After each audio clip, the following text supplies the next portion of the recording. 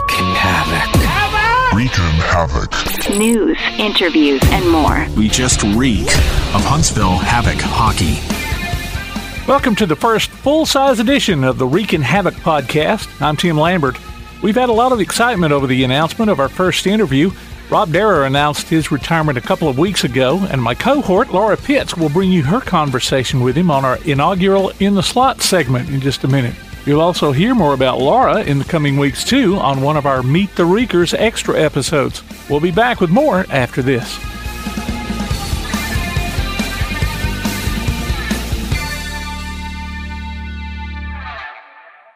Got something to say? Put it on a t-shirt, or hoodie, or apron, or even an iPhone case. Just go to daddyoscustomtees.com and make it happen.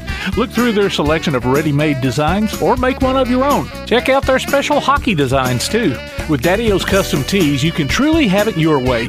Look for Daddy O's Custom Tees on Facebook, follow them on Twitter or Instagram, or go online to daddyoscustomtees.com. That's DADDYOS Custom TEES.com. Daddy O's Custom Tees. They've got your back or front. Let's go in The Slot. Welcome, hockey fans and Huntsville Havoc fans especially, to this week's Reekin Havoc podcast for a segment we like to call In the Slot. My name is Laura Pitts. The goal of this podcast and these segments is to bring fans and listeners a variety of content, talking to coaches, trainers, staff, and players, anyone who is a part of the Huntsville Havoc hockey family. And today we welcome a veteran Havoc player, newly turned retired Havoc player to our show. Donning the number 77 jersey, forward Rob Darrar from Monroe Township, New Jersey, has played with the Huntsville Havoc for 5 seasons. During his time as a Havoc player, he was part of the 2018-2019 SPHL championship team. And in May of 2023, he announced his retirement from professional hockey, ending his career as the 3rd all-time leader in Havoc career points and 4th all-time in Havoc career goals and career assists. Rob, thank you so much and welcome to the show. We're really happy to have you as our first guest. Hi, Laura. Yeah, I appreciate it. Thank you very much for having me on. I've been looking forward to this, and I hope I can give everyone a good interview. Well, it's really funny getting you to be on our first show that we're having. I was commuting into work thinking about who we could ask to be our first person. And so I'm driving into work and I'm like, oh, Rob would be perfect. I don't know his story. I don't really know anything really about you. And I thought, this is perfect. So I've made this decision in the car and I get to my office and I get on social media and you have retired. Like literally I'm like driving and you're like still playing. And now I'm here and I'm like, oh, we've got to get him on now for real because he's made a decision to retire. So that was definitely a little funny moment that I had when we were trying to figure out who our first guest was going to be. Yeah, that is funny. It was definitely a hard decision to come to terms with, hockey being over.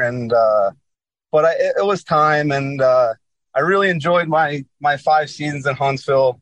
It was a very, very special place to me. And it was really, really awesome. Well, we are going to kind of delve into that a little bit, talk about retirement, talk about what you're planning to do next. But one of the main goals of with the podcast, especially these little sections that we're going to do called In the Slot, where we talk to a player or a staff member, is we really want to tell a story. We want to know your story, know how you kind of came to be here and all of those things. So tell us, where are you from? Where'd you grow up? What kind of family did you come from? Tell us about growing up and everything. Cool. Yeah. So I from Monroe, New Jersey, Monroe Township, New Jersey. It's a suburb. Well, it's central New Jersey, so about 45 minutes south of New York City. I have 2 brothers, an older brother, Mike, and a younger brother, Kevin, who both also played ice hockey growing up. And, hockey was very, very, took up a lot of time in our family's lives growing up. With us all playing travel hockey. We all started from a very young age. I started skating when I was about 3 years old. and then started playing on a travel hockey team when I was 5. And then from there, it just took off. But so my parents, invested a lot of time and money, and I'm very appreciative of that. And they, they were my biggest fans. So it was always very nice. They would, they watched all the games. They came when they could. And, but yes, hockey, I would say brought our family together, very, very tightly. So was it always hockey? Was that always like the sport? No, yeah. Well, so I mean, growing up, I played baseball. I played lacrosse. I started golfing a little bit later on, but no, sports. I always loved being outside. Throwing a ball around, or playing roller hockey on our driveway, and I just loved. I love playing sports. So you said you had 2 brothers. They also played hockey, right? Yes. Yeah. Okay. So let's talk about, so they're older than you, playing hockey with them, at home, on the road, were you on teams with them? I mean, what was that like growing up with 2 other siblings that were kind of playing the game with you? Yeah. So it was, my older brother is 3 years older, and then my younger brother's 2 years younger. So when we would get home from school, we'd get our homework done and then put our rollerblades on, and we'd play roller hockey, and it would usually be me and my younger brother against my older brother. And, usually every day it would end in someone arguing about who won. And, but yeah, it was fun. We were all really competitive, and, we're all really close. So, yeah, that's something that like I look back on and really, appreciate that they helped me, they pushed me to play at a high level. And, it was really, something that I look back on now and don't take for granted. So can you recall that moment growing up when you thought, I might actually have some sort of career or life playing this game that I love so much? One moment, I don't know if it's one moment. I think, just the passion and the hard work that you try to put in every day. Or, in the summer times working out, and then, trying to just get to the highest level possible. So I don't know if there was one moment exactly. But, I went to a prep school in Connecticut. It was called the Gunnery School. Now it's called the Frederick Gun School. But that's really where, I started getting some interest from colleges, and college coaches started coming to watch our games. So I would say that at that time is when I really started taking it, ultra serious. And I think I would say that, like, in high school, that's like when I knew that there was a possibility that I could, play even after college. So that ultra serious mindset that you had to develop. I mean, kids that are in high school, they're doing the high school thing. They're going to school. They may have a job. They're dating, all these things that happen to us when we're in high school, but you're focusing in on, hockey at that moment. What kind of dedication did you as a young kid have to know, hey, I've got to put this into it if I want to make something of myself with it? So it was, instead of, actually when I was, in high school, I played on the high school team, and then I also played on a travel team. So I would go from high school to I would go into high school, go to the high school practice. Then my mom would drive me from high school practice to the travel practice. And then I'd come home and have to do all my homework. So it was, you just had to, have the focus and drive to, want to do that every day. And that really was, it was sometimes not being able to hang out with my friends on the weekend because I was traveling, all over the place, up to Boston or, to Connecticut, or, there was just like, when most of my friends growing up were able to, go to the movies or do certain things that, kids do. It's, I had to I didn't really, not that I didn't have that social aspect, but it was definitely not as, I don't know the right words. Like Well, I you had wasn't to able make to do a it as choice. much, Yeah. Yeah, you had to make that choice of am I Yes. Yeah. going to focus on this or I'm not. That makes sense. So we're going to get to how you ended up here in Huntsville here in a minute and talk about your time playing there. But what about the other leagues you played in? You said you played in college. Any other leagues that you've played in? You want to talk about? So yeah, I went to school at University of Vermont, up in Burlington, and I really enjoyed it there. It was very cold, and it was really nice when I was down in Huntsville afterwards to be able to enjoy the nice warm weather. But yeah, I really enjoyed my time at UVM, and I still keep in touch with a bunch of my old teammates, and I actually have a wedding this summer. My roommate's getting married from college, so looking forward to being able to see those guys again. But yeah, and then I played a little bit. I got called up my first year to Reading, and that was a cool experience. But I just knew Huntsville was the place I wanted to be, and just how the fans treated us and came to all the games, and were very enthusiastic, and just like it wasn't like that, where I was at, and so that was really cool, and what I always really appreciated about Huntsville. So how did you end up in Huntsville? How did that whole process happen for you So to it's end actually up here in Alabama? Yep. So it's I have to say I didn't really know much about Huntsville before coming here. I went to a tryout in the East Coast League in Kalamazoo, and I wound up not making the team, and it just so happened that Glenn, the head coach, was best friends with the head coach in Kalamazoo. So he asked me if I wanted to keep playing, and I said, yeah, I'd like to keep playing. And he recommended that I come down and play for Glenn in Huntsville.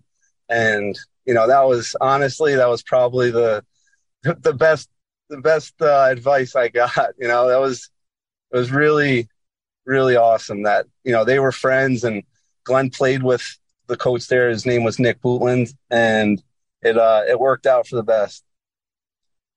So what do you think became the fit here that kind of kept you in Huntsville? Because, 5 seasons, you stayed. What was that fit? And that kind of leads into this other thing, too, about I hear so many Havoc players in other interviews, they talk about this family aspect in Huntsville. Not only part of the team, but the franchise, the ownership, too, that's very important. So I wanted to get your perspective on that as well. Yeah, absolutely. From the top down, from Keith and Becky to the front office staff, to the coaches, and then to the teammates, like it was something that doesn't happen in many other minor league hockey organizations, that at least that I've seen, and it's really special how everyone cares for each other, shows up, puts the hard work in, and wants the fans to really enjoy their experience at the games, and all the hard work that goes in behind the scenes. It's truly impressive, and what really made my experience for 5 years down in Huntsville really, really special. So I was going to transition and talking about career stats, but you mentioned Coach DiTullio, and I thought maybe you have any good stories of Coach that you want to share or can share now, something funny that maybe fans might enjoy to know. Yeah, well, actually, I have a pretty good story. My first night coming down to Huntsville, it was really late, and I called Glenn, and he was like, "Hey, like if you don't mind, like I can you can stay at my house tonight." And I was like, "Yeah, sure, I'll stay at your house. It's very nice of you," and something that most people wouldn't do. And from there, I woke up that next morning, and we had breakfast, and I went to the rink. He went to the rink, and from there on, we always had a great relationship. What kind of coaching leadership style would you say he was? Like, how did his being under him inspire you and kind of push you too? For me, he knew how to get the best out of me. He knew when I was playing at my best, and he knew when I wasn't playing at my best, and he knew what buttons to push. And I think that's why he's had so much success, and why I think, him moving into a GM role and Stu and Ty taking over as the coaches, he's a great source of knowledge for them. And he was an awesome coach. Let's look at your career stats that you've had. So you played 244 games as a Havoc player. You are retiring as the third all-time leader with Havoc for career points, and that's 249 points. And then you're fourth in your career goals and assists with the Havoc. So you've got 98 goals and you have 151 assists. Pretty impressive. And there's a lot of drive, I feel like, to get to that level. What is how do you reflect on those stats going now into this retirement stage of your career? What's that reflection like? So to be totally honest, it's not something you really think about, while you're playing. It's definitely cool to know that now, but it wasn't really anything that I just wanted to help the team win. And, it wasn't anything that really I focused on while I was playing. Now it's kind of cool to look back and, to see that. But to be honest, it was more so just how can I help the team win? What can I do to become a better player and, put the hard work in, and then, hopefully it all works out when the games happen. But yeah, not something that I really ever worried about or thought much about while I was playing. Well, and with those career stats, which are wonderful to go out on with such a high level of having that, I know that all of those goals, all of those assists, they're all memories that were made at some point within a game, and so I wanted to ask you then about those memorable moments that you can recall in your aspect of the Havoc history. You're part of a championship team, so talk a little bit about that experience of getting to run in that season and get to that end point. Yes, so that was a special season because I never throughout my 25 years playing hockey, I never won a championship for a league. So that was really special. I still keep in touch with a lot of guys that, moved away, and, they came back. Actually, there were a bunch of guys that came back for a weekend this past year. It was really cool seeing them. But yeah, I think one moment that sticks out is, we were playing in Birmingham in the finals in game 1, and it went into overtime, and I was fortunate enough to score the OT winner in game 1. And that was, it's really special. Yeah. Yeah, there's nothing like that, I bet. Knowing that you're the reason, the winning moment of that. And I always like this perspective too that I hear from hockey players specifically, that there's the 2 seasons of hockey, right? There's the before the playoffs, and then the new season starts when it's playoff season. And I can remember us watching some of the games, and I would, there's these three-day stretches. And you have those in the regular season too. And you're playing home one night, away maybe the next 2, or you're away and then you're back home. And I would always think, oh, we're going to have a good night. First night, we're going to be really tired. And then by that third night, how are you guys out there doing this? And so I wanted to get your perspective, having been in those positions of those 3 games in a row. By the time you get to that third game, how are you guys still driving and getting yourselves out there and having enough momentum to play? And because I know you guys are tired. Yeah, so I think in those type scenarios where we play a 3 and 3 nights, both teams are doing it. So it's more of the mental warfare of, telling yourself you're not tired, or telling yourself you're not a little with injuries and playing through that.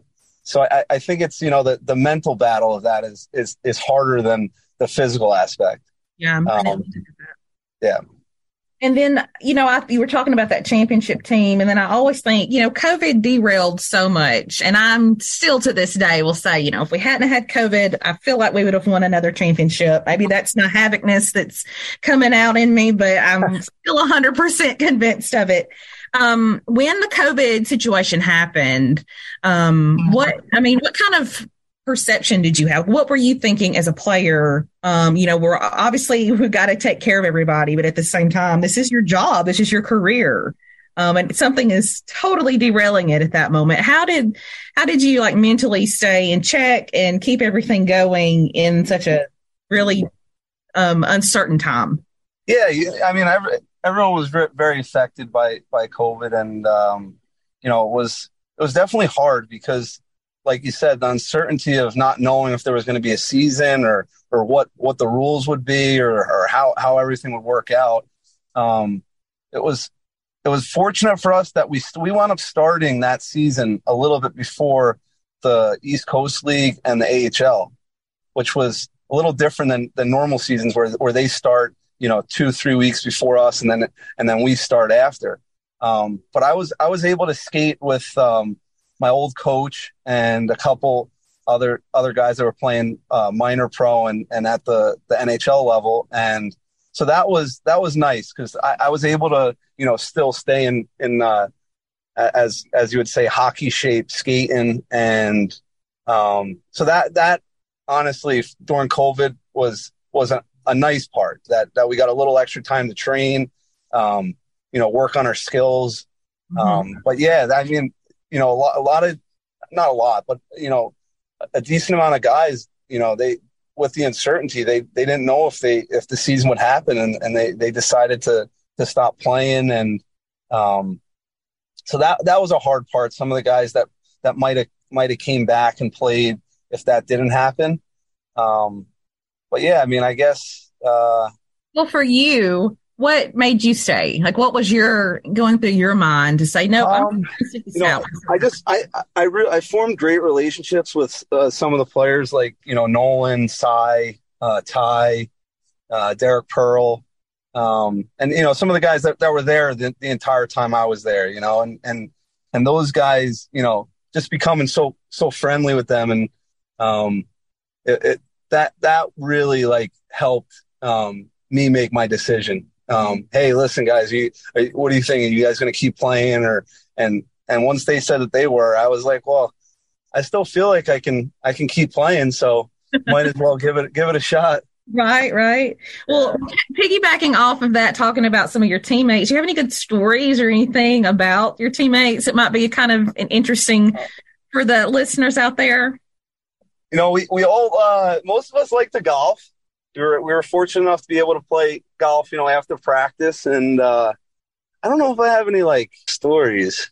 Well, let me ask this. If you had a group text with all the guys, right, who would be the first one you think would respond to you texting them? The first one to respond would probably be either Nolan or Ty. That is funny because I always wonder about the camaraderie. We see teams, players come and go all the time, but it seems like there's just such a bond with the guys in the Havoc. There's just old teammates, new teammates. There's just a bond that stays there. So I'm really appreciative of knowing that for you guys. So something else wanted to ask you. You can't win every game. There's some heartbreaking losses that happen occasionally. And I would say that they tend to build character and drive in athletes in general. So can you talk about those times when, you lost the game? It didn't turn out like you wanted it to, and you've got to get back up the next day and either play or, regroup and figure out what's going on. Yeah. So, there's ups and downs in every season. And sometimes you could play better and the puck just, you don't have the puck luck that night. So I think the best thing is just to rely on your hard work and, all the time you put in, and you rely on that hard work and, eventually those bad puck luck nights, will turn into, maybe not the next night, but the weekend after you wind up scoring 5-6 goals, the team. And, but yeah, just relying on that hard work and staying mentally focused and prepared. That was another thing. I would say that, we would watch video before practice, every day, trying to get, better our team game. And I was, visually that always helped me, to be able to see, what the other team is gonna like throw at us that weekend, whether it's in the defensive zone or, through the neutral zone or how they play their D zone and little tidbits that we can use to try to, help us when those times, when those bad puck luck nights happen. We're doing certain things that, I'm not sure other teams are putting that much effort, and that's a credit to, Glenn and Stu, because that's a lot of time video and cutting video all the time. So that was always I appreciated that a lot. Well, and it takes a lot of organization, a lot of leadership to get to that point to say, hey, we need to look at these things. We need to go over this stuff to better ourselves as athletes. And honestly, to be more prepared than the other team. That'll give you the best chance at beating them that weekend. Yeah. So that's an interesting question that I have, I guess, personally, is you watch these videos, you're preparing, and then you're on the ice. They always say, like, you can't prepare yourself until you're in the real world for whatever the scenario is. So how is watching all of that and getting ready, and then you're on the ice and you're actually having to do it? How do you recall all that stuff? Or is it just like a natural part of playing and a part of just being a part of it for so long?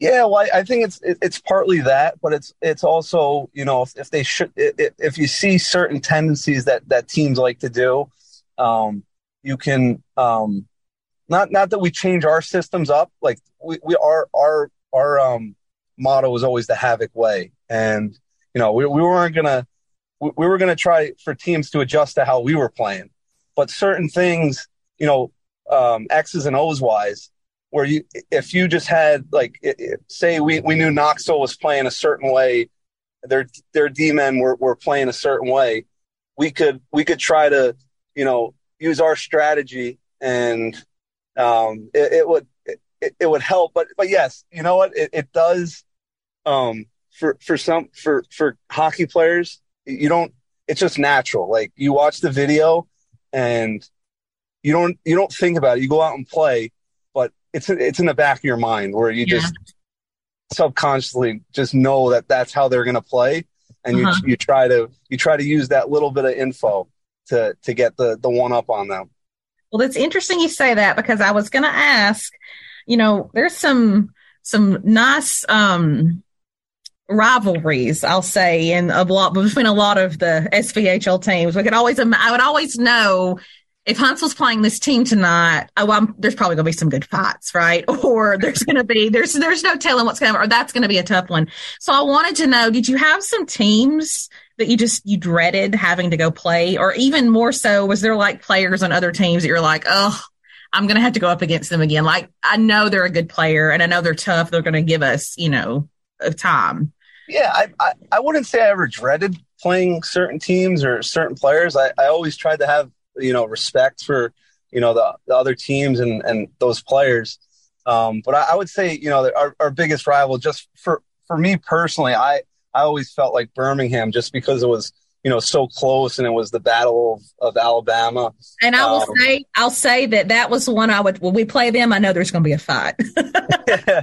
Yeah, I mean, that was never me. I was never much of a fighter, but there was definitely some heated games that we played against them, and it was sort of like unfortunately a full circle where the first year we beat Birmingham in the finals, and then this year when the last game I played in was against Birmingham, so sort of a full circle. But you have the respect for those players, and the head coach in Birmingham was on the team, and he actually retired after my first season. So, when you go through the handshake line, you wish them luck, and just that certain respect. And I think it's not that it's only in hockey, but it's a little different. I don't know. I just think that, the For hockey, it's you just have that respect. Yeah. Well, and I would imagine that it's kind of driven into you too in the younger leagues, that's how you guys treat each other too. And to be honest, like even at the top at the NHL, like you see, like when they finish their playoff series, everyone shakes each other's hands and we'll say a little bit to each player. You don't see that much in other sports, which is it's special for hockey. We'll be back with more of the Reekin Havoc podcast. I'm John O'Hurley, and I support Paralyzed Veterans of America because our heroes have sacrificed so much for our independence. While parachuting with my platoon, my parachute didn't open. It left me paralyzed. I just don't think my family would be as happy as they are without the support that I received from Paralyzed Veterans of America. Paralyzed Veterans of America is providing specialized medical care, the jobs they want, and the accessible vehicles and homes they need. To learn more, go to pva.org.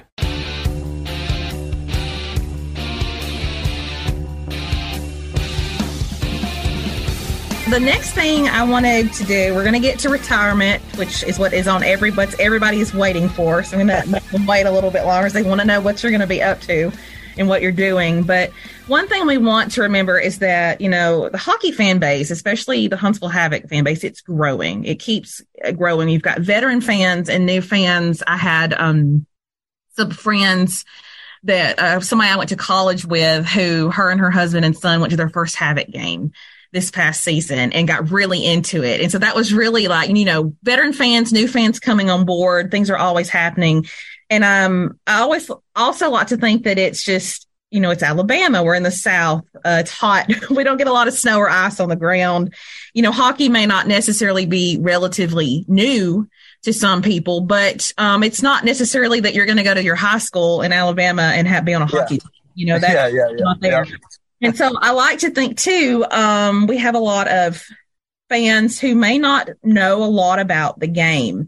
And so I wanted to give players, when they come on here, this opportunity to kind of help educate some of these new fans and maybe even veterans that don't know a lot about how the game is played. So you're our first person, and we're going to see if you can help some of the fans understand this concept of line changing. And I say this with a smile and a laugh because I remember my first hockey game that I attended. I understood, and this has been years and years ago, but I can remember distinctly. I know what the goal is of the game, but I did not understand how they just know to come off that ice and on that ice. And it's just like this dance. You guys just know when to move and when not to move.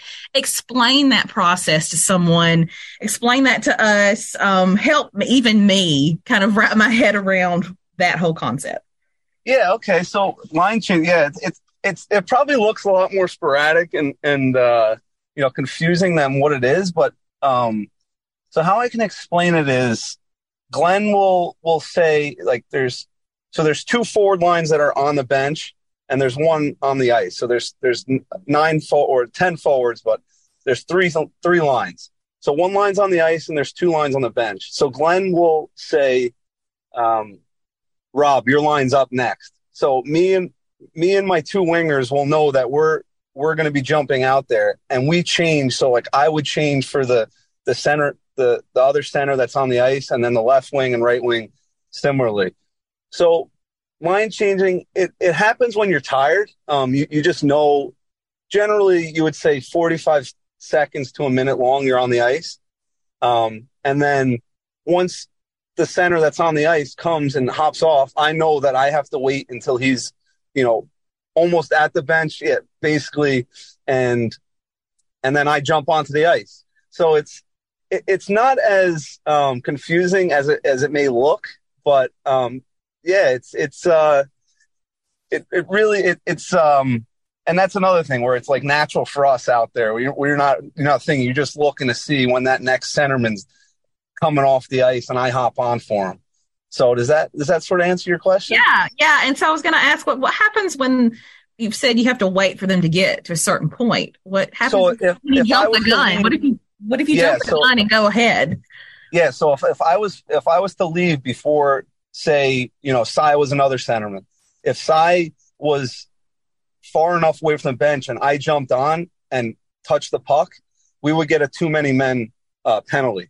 And then someone from the ice would have to sit for 2 minutes in the box. And it's happened, right? Yeah, it happens. You try for it. Obviously, it's that type of penalty. Usually, Glenn or any coach. You don't want it. It happens, but you hope sometimes it's just the puck just goes your way or towards you and it hits into you where it at that point it's at the ref's discretion. Yeah. But yeah, they technically don't have to be on the bench before I change, but you should wait until they're almost on the bench. Yeah. And I wonder if in this paying attention and knowing, I mean, the Von Braun it's probably not like playing in other arenas. It's like its own little animal. It's huge. It's loud. SPHL released today that the attendance for the season was talking about it. And Huntsville had 150,000 fans that attended games last year, averaging 5,000 per game. So how does that atmosphere alone in the Von Braun impact good and bad, I guess, with y'all and stuff? Well, first I would just like to say, that is honestly, that's one of the great things about playing in front of the Havoc fans. There aren't many other teams in minor hockey that can get 5,000 fans to come watch the games, and the players really we feed off that. We love the energy, and it's really, really special to play in Huntsville. And a lot of the teams that come in, that helps us because they're not used to playing in front of 5,000 fans a night. But back to your question, I would say you're locked into the game. So you hear the noise and you hear the cheers and you hear everything, but you're focused on following the puck and knowing what our systems are and how we're playing, to where it doesn't affect the noise doesn't, at least me personally, it didn't affect me or distract me. Yeah. Well, it's interesting you bring up that there are teams that come to play in Huntsville at the Von Braun, and they're not used, like their crowds are substantially smaller and the sound in their arenas is different. And so I never thought about the, I guess, intimidation factor that kind of comes with being in Huntsville and playing in that arena and in that setting. Well, yes, the intimidation factor, but also that, that the guys in the other team, they really enjoy it too. So they, we're going to get everyone's best game when they come to Huntsville, which is a really good thing because we want to, to have, a competitive game for the fans. Like you wouldn't want if there's blowouts all the time, it wouldn't be, but it elevates everyone's play. And that's what is really, really special about it. Well, I know that it's always been a lot of fun for us as a family to go. Our little boy, he went to his first Havoc game. He was 4.5 when we took him. Yeah, he's my stepson, and so he went, and he didn't really know much about hockey, and so now it's fun when we know, especially if we're playing Birmingham. Just to be real specific, we're going to get a good show, and he loves it, and it's just this whole atmosphere, and it's just a lot of fun. I'll even look over, and he'll know icing's coming. That's a puck out of play. It's just so funny to listen to him say those things and to get into it. So you guys are inspiring a lot of kids, a lot of young ones who may never even set foot on an ice rink to try to play. You guys are definitely instilling in them a lot of stuff. So I give you guys kudos for that one. Yeah, well, I appreciate that, but it really goes back to I can't praise the front office and from the top down. Everyone, really put so much time and effort to really enjoy how seeing, like your son, be able to enjoy the game. And that's what's really, awesome about it. That's what it's all about too, in some ways, that aspect. Well, we're going to get into the part that everyone wants to know, because Sadly, you're breaking hearts in the Havoc community because you have announced your retirement. It came as a shock to a lot of us, especially me, when I finally sat down that day and was like, we're going to have Rob come on our show, and then Rob is retiring. But then it was also kind of suspected when the protected list was announced and your name wasn't on it. I remember my husband said he's not on that list, and he was naming all the people, and I was like, it doesn't mean anything. Well, it meant something. And so tell us about this whole retirement decision. Was it planned? Did you just decide this is the time? Like, what went into you deciding, you know what, I'm hanging up my skates for now? Yeah, so it was definitely a hard decision. Something you like we talked about earlier. You know, you put so much time and effort for so many years, and but I would say it was time. I had back surgery when I was in college, and that it was sort of, you know, 5 years after college now. It was getting a little harder to travel. It was getting a little harder to get my body right for the games. And that really was probably the ultimate deciding factor. I know that I would still love to play and would try to play until I couldn't, but that was sort of the ultimate factor. Just the, not feeling, maybe not like 100%, or just how the back, my back just wasn't cooperating really anymore. And that was, but that made the decision a little bit easier to come to terms to, that I wasn't physically, maybe not where I wanted to be. And did you decide you knew going into this season, hey, this is my last, or was it like end of the season? I mean, like what was the moment this year when you're like, yep, this is the time? It was probably in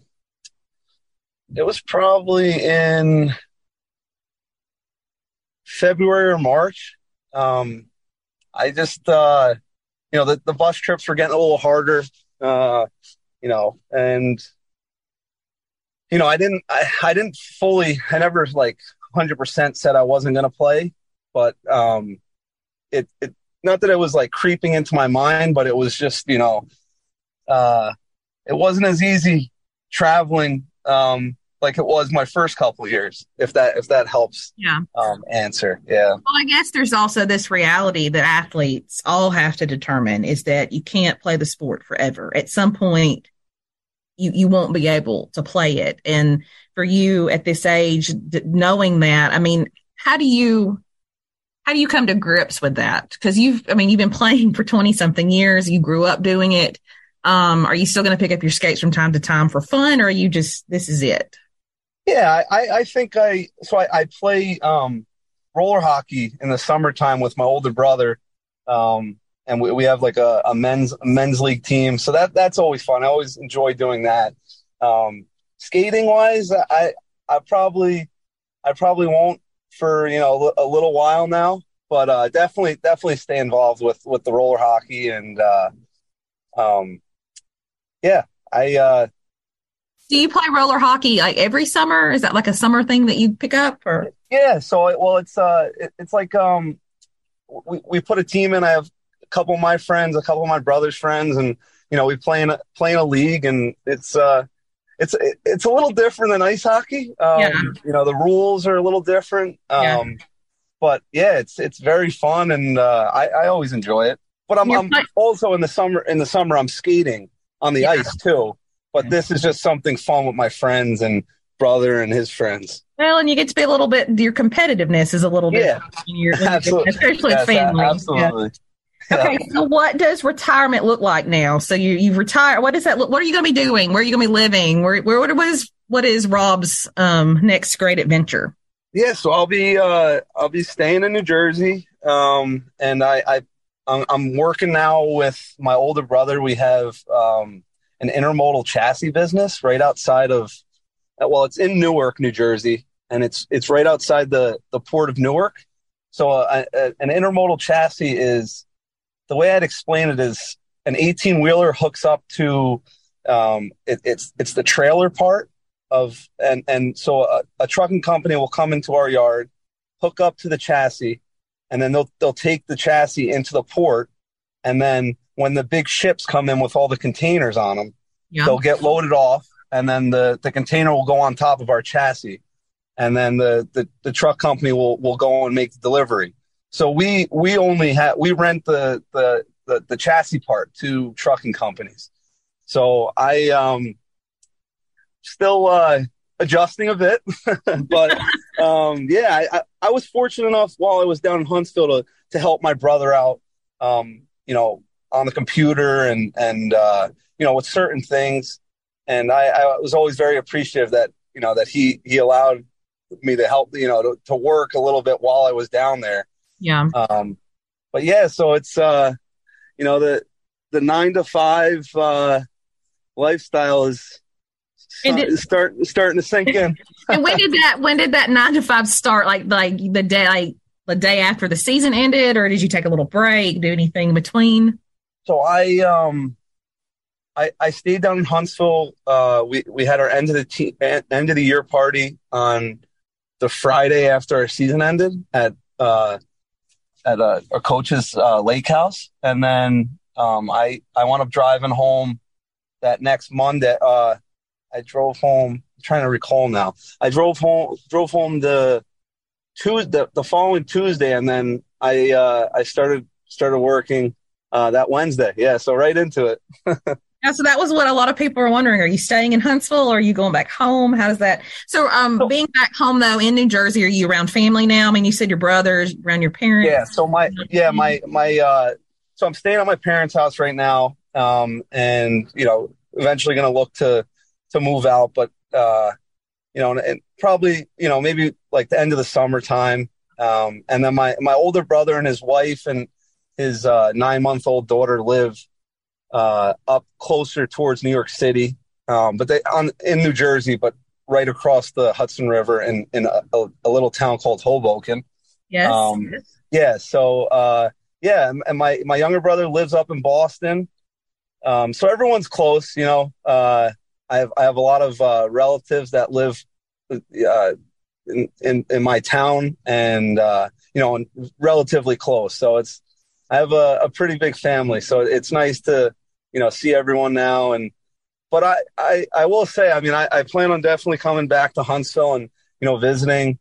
I've met so many special people and built so many great relationships that I definitely look forward to getting back down to catch a couple games next year. And it just really I want to reiterate, like I never was in Alabama before I came down to Huntsville, and I didn't know what to expect. And it was really, really nice to meet so many nice people and gain those relationships with so many people.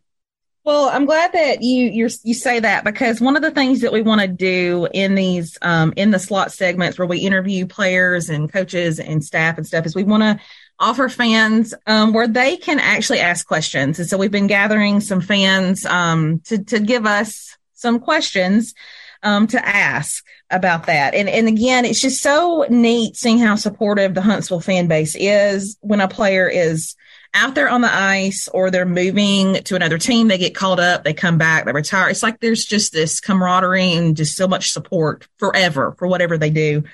And so the first question that someone had given us was, what are your hobbies outside of hockey? Like when you're not playing hockey and now you're not, what are your hobbies? I love to golf. I like to play. I'm very competitive, and that's, sort of, you were saying before about the hockey aspect and even playing roller hockey, just being competitive. I love to golf, and it's such a challenging sport. And I just love that aspect that you're playing against yourself basically. And it's so hard. And but I really enjoy playing golf now. Nice. Yeah. So another question we had a fan give us was, do you have a favorite NHL team? Yes. I'm a New Jersey Devils fan. Okay. Then another question we had, I think we have two more and a couple of comments I was going to read you. What was your favorite specialty jersey night and what was your least favorite specialty jersey night? Okay. I would say my favorite one is Military Appreciation Night. Yeah. There were a couple jerseys throughout the years that were really, really nice. Then least favorite, the Nickelodeon jerseys were they just didn't have the greatest look to them. Right. So I'd probably say that just like that greenish yellow color, those are probably my least favorite. It's funny you mentioned the military knots. Those are just those knots, and even the Melissa George knot. They're just emotional knots when you know what you're playing out there for, and you're raising all that money. I was always enamored when we would stay late and we'd watch the auctions for the jerseys afterwards on the ice and just see how much the fan base would raise for those causes and stuff. So again, another kudos to the fan base and to the organization for making sure those things happen. Yes, and I'd also like to say the Melissa George jerseys. We would always get a tour of the NICU unit, and just to be able to see what the money was sort of being raised for was really special, and how that impacted so many people's lives, and so that was also, yes, very, very special night. Well, and it puts to perspective what you're doing. We're playing hockey. There's a lot bigger things out there, more important things, even though hockey is important. But those types of specialty nights like that, especially when you're raising money for a good need, a good reason like that, really puts the whole thing into perspective. That we're having fun, we're enjoying this, but we're also doing some good in our community. Yes, and that really stands out to me too about the Havoc franchise in general, is that they give back to the community. They're really, that matters to them. Yes. And then that's, it starts from the top, with Keith and Becky, and then, everyone, wants the fans and everyone to enjoy their time and feel appreciated. That's why I think they get that they wind up beating their own record every year for attendance, because they really do care about the fans and the fan base, and helping out people in Huntsville and the surrounding areas.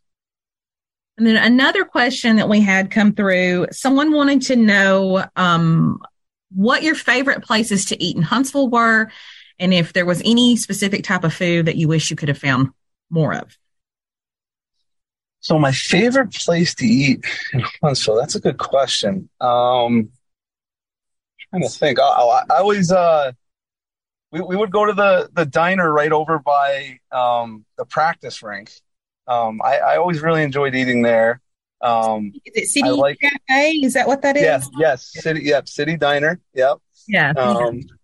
And then I would go to Farm Burger every once in a while. I enjoyed the burger there.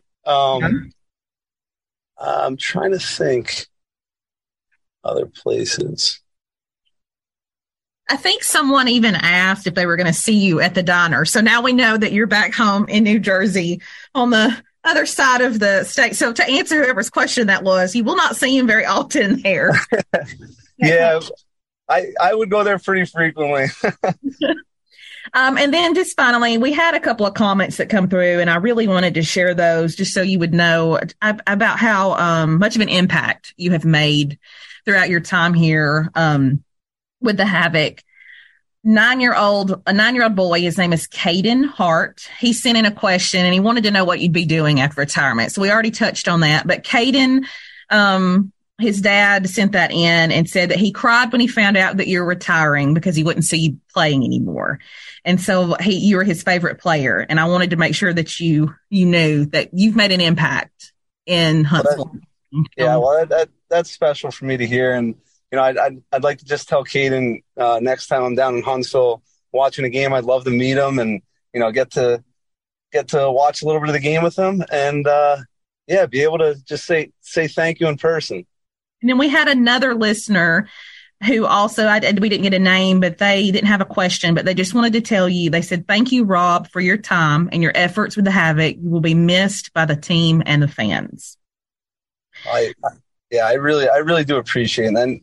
And you know, it's the fans that made the 5 years so special. And I'm not one that's big on, you know, social media. But I just wanted to really show my appreciation for, you know, the fan base and the front office and everyone that worked for the Havoc, because they made my time there very special and something that I'll never forget. Well, and I think that really sums up the truth from today is that, you know, we've all enjoyed watching you play. We've enjoyed having you be part of the Havoc family and donning those uniforms for all those seasons. And I think I can speak for the fan base when I say you're always going to be part of the pack down here and that we're going to really miss you. I really appreciate that. And I guess words can't really describe, but I absolutely loved my time there. And, you know, anyone that asks me, I'll always say, if you're ever down in Huntsville, catch a game. It's just something, you know, most other minor league teams, even other sports, don't have the fan base that the Havoc have, and that's something that's very, very awesome and something that I really cherished. Well, we really appreciate you, and I do, your time that you took today after your 9 to 5, getting to, you know, stop and talk with us, especially for the fans who are going to be listening to this podcast. We all really hope you've enjoyed today's chat with Rob as part of our inaugural kickoff episode for this. Rob, thank you again so very much. We really appreciate you. Again, my name is Laura Pitts. I'm so thankful to be hosting and helping with this. And a little shout out to the fans, like he was talking about. You know, going forward, we want you all to let us know who you want to have on the show, what kind of questions. We want you to send those questions in to us for the players, the staff, the coaches, even if it's former players that you would like for us to try to track down and find out what their lives are like now. Send us those questions at Reekin Havoc. That's ReekinHavoc at outlook.com. Reekin Havoc at outlook.com. We'll be sure to get those in the running for it. But Rob, listen, we have had a great time talking. I really appreciate it. I think the fans are going to enjoy this. We wish you the immense amount of success for whatever your next journey is. And we definitely want you to know you've always got a home down here in Alabama and in Huntsville with us. Yeah. Thank you very much, Laura, for having me on. I really enjoyed this. And I hope you guys can get a couple more players on, and that'd be awesome. I hope that the fans want to hear from like Tyler and Nolan, and because they have so much they feel so that Huntsville is such a special place. So yeah, I hope this takes off, and thank you very much for having me on.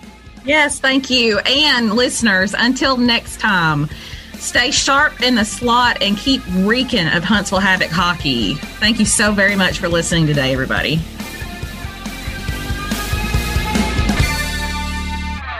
There is no easy way in. There are no compromises, shortcuts, or excuses. There is no backing down, slowing down, or giving up. There is no greater challenge and no greater purpose. There is no easy way in. If there were, it wouldn't be the Marine Corps. If you think you have what it takes to earn the title, visit Marines.com or call 1-800-MARINES. The few, the proud, the Marines. Hey, this is Freak Daddy, the voice of the Huntsville Havoc, and you're listening to the Reekin Havoc podcast.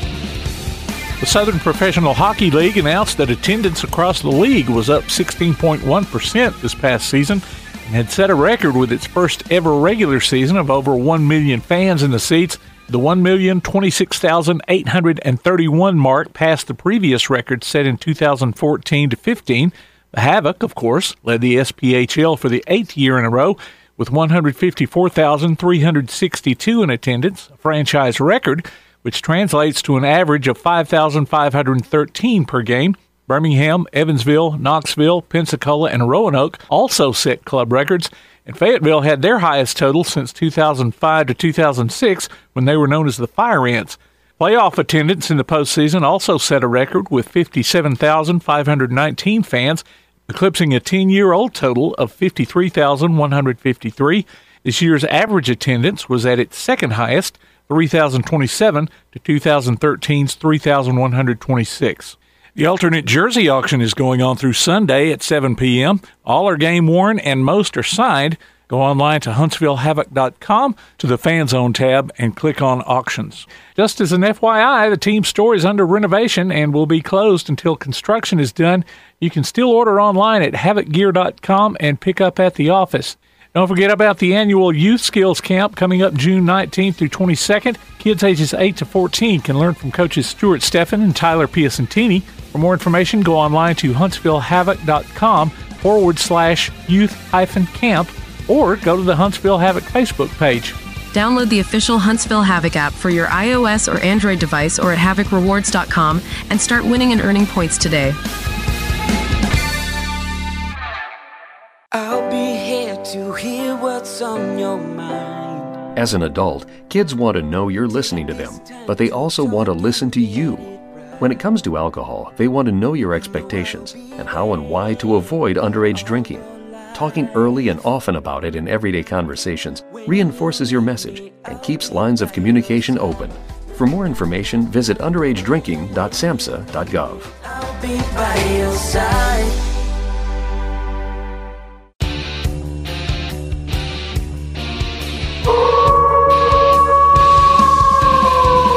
For tickets, official Huntsville Havoc merchandise, and more, go to HuntsvilleHavoc.com. Visit our website at ReekinHavoc.com, look for us on Facebook, Instagram, and Twitter, and listen, follow, and subscribe to the Reekin Havoc podcast on your favorite platform to keep up with the only weekly podcast covering the Huntsville Havoc, the Reekin Havoc podcast.